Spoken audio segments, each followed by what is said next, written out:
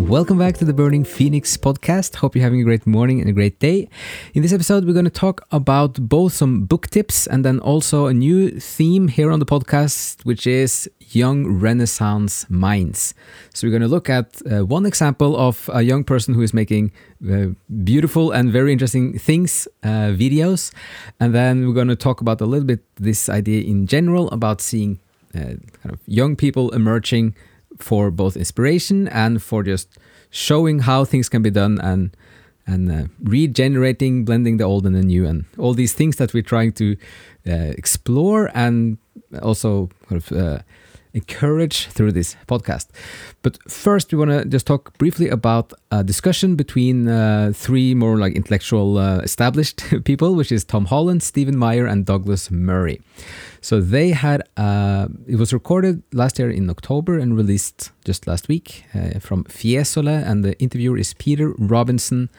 And the title is Does God Exist? A Conversation with then the three people. But what we wanted to say two things. One is just talk a little bit about the books that two of them have written, and then also about the changing intellectual climate for the debate in itself. So just to take the books first. So Tom Holland wrote, he has written many history books. They're very kind of riveting storytelling, engaging, fun, especially as an opener to a new topic, like the Roman Republic or the Persian Empire.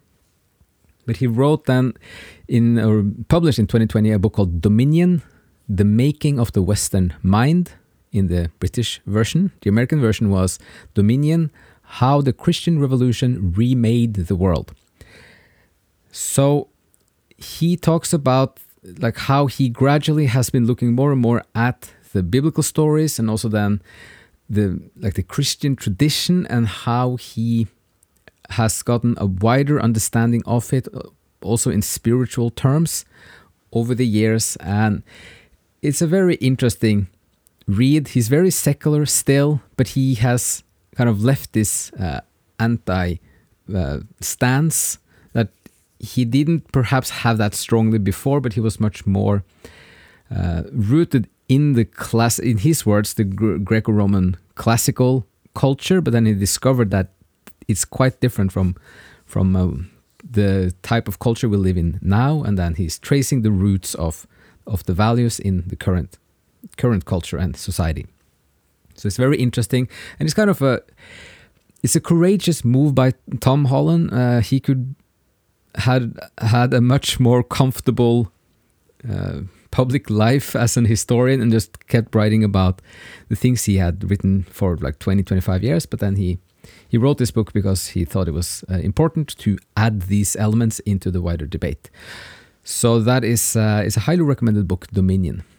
And then Stephen Meyer was one of the other three people there. He's a bit of a controversial figure in some sense. His background is partly that he had a PhD from the University of Cambridge in the philosophy of science. So he's writing science books. He has something we don't quite agree with, which is this intelligent design idea, but he's not pushing it in some of his books that much. So two of the books are Signature in the Cell, DNA and the Evidence for Intelligent Design from 2010. And the second book from 2013 is Darwin's Doubt, The Explosive Origin of Animal Life and the Case for Intelligent Design. But you can read these books and not think so much about the intelligent design part, just read it as an introduction to the incredibly fascinating hard science about how the DNA is designed, not used the word, or has evolved, in the sense of digital computation and digital coding and compression techniques. If you start looking into how these pairs, like these base pairs in the helix, the DNA, kind of the spiral, it's just mind-blowing how this reads like a really hardcore, high-level computer science book for how to code information and then to transpose it. You have like little bits of DNA that can transpose another piece of DNA into a different set of then values or codes, and then that would be the key to do something else. So it's like this. We don't even understand this. How we can think of how we organize data in a hard disk and compression techniques, but this is just more sophisticated. We don't even understand how it works. So that is very fascinating. So that's a highly recommended book with a signature in the cell. And the other one is more life sciences and about how you have this Cambrian explosion about more or less 500 million years ago, where you have this enormous development of different life forms and the body plans. And this is way back to kind of the trilobites and these early kind of insects-like almost life forms. But then this the growth of it and this myriad of different ways it evolved. And then there's a big question like how there's a time gap problem, like how much life evolved in a short period of time compared to how completely random mutations, how much time that would need to create this kind of variety and this kind of like in a sense of progress or kind of development of the life forms, organisms, body plans. So there are many ways of trying to explain this. One could be just that life evolves more in kind of communication with the environment. So like if you look at a giraffe, that the giraffe gets a long neck might not only be completely random that you have short-necked giraffes and then you have all different variations, but those who suddenly have longer ones, they survive better. It could actually be that the environment for the giraffe, if you have short-necked giraffes, that they tend to stretch their necks their whole lives, and then the environment can directly influence how the genes it could direct or shape the direction of how the genes are changing. So that's just one idea of this, but the main point is just that it's very interesting to look at this period of the life sciences because it might be a very natural explanation, but it is at the moment still a little bit of an unsolved question how this happened. So it's just like for fascination and for love of science as well. Okay, so those were the books we wanted to mention. The discussion is also interesting in itself. Also on a meta level, because you can see how this whole intellectual climate is changing, that you could have people like Tom Holland and Douglas Murray, who are very much like secular atheist types, but they're not shutting the door so completely and then going more into this kind of left brain tilted mentality. They have this little openness that there are things we don't understand. And in many ways, that's all that it takes to create a more dynamic, flexible way of thinking, just to have a little bit of a maybe in terms of our understanding, our knowledge of the world, and what lies beyond our understanding. So it's nice to see that it's kind of loosening up a little bit, and then you can have more fruitful and substantive debates about the big questions. Okay, so that was the first part with the book tips, and then the second part is about young Renaissance minds. So we're going to post a link to a video. We've been following one person he's a kind of a YouTube person. He's not a YouTuber in the sense of posting a lot, but he's more like a movie maker. His name is Ryan Trahan, and we've been following him for a while. He made this really nice 1-month series this summer about traveling across America on one penny, and he posted every day, and it was just a joy to watch like a traveling project and how he kept regenerating money just by working or by kind of multiplying what the little he had through different ways. And then also the people he met was interesting.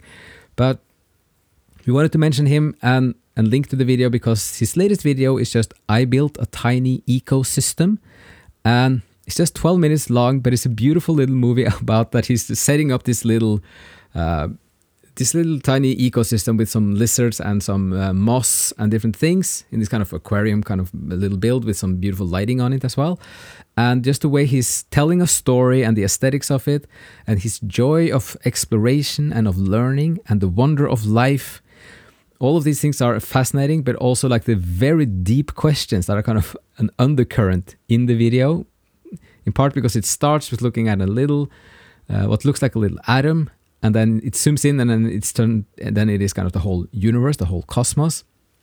So scale is one of the ideas, but it's just an inspiring, beautiful, short little video, kind of a short story, also about kind of life and how he's building a life, and it touches upon very big questions about the kind of the creation in the largest sense, and how he's acting a little bit like a creator for this little ecosystem, this little world. And he has some moving comments at the end there, how much he loves the little reptiles, and how he says like they just walk around, they don't understand, that they don't have any idea about how big the planet is, but and not for like the spoiler alert here, but then it's just this, that they mean a lot to him, and that they kind of really matter. And then it's just a little reminder of, also you could zoom out from the solar system and kind of how we are walking around on a little tiny little place, and then this idea that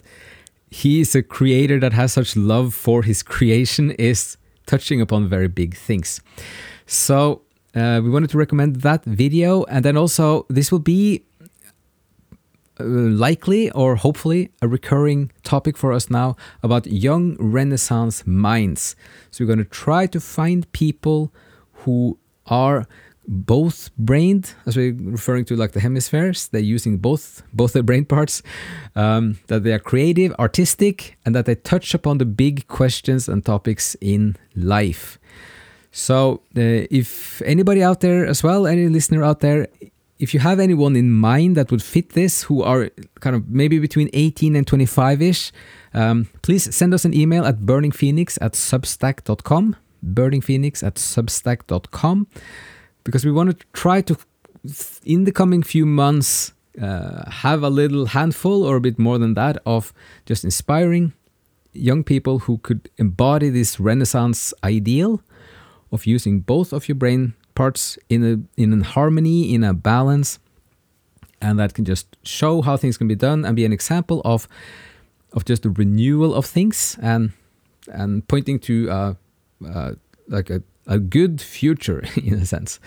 So that was all we had to say for today about the book tips and about this video by Ryan Trahan, which is an inspiration and could point to future things for us here as well. So with that, hope some of this was interesting, some input and food for thought. And as always, thank you so much for listening. Thanks for tuning in, and see you again in the next episode.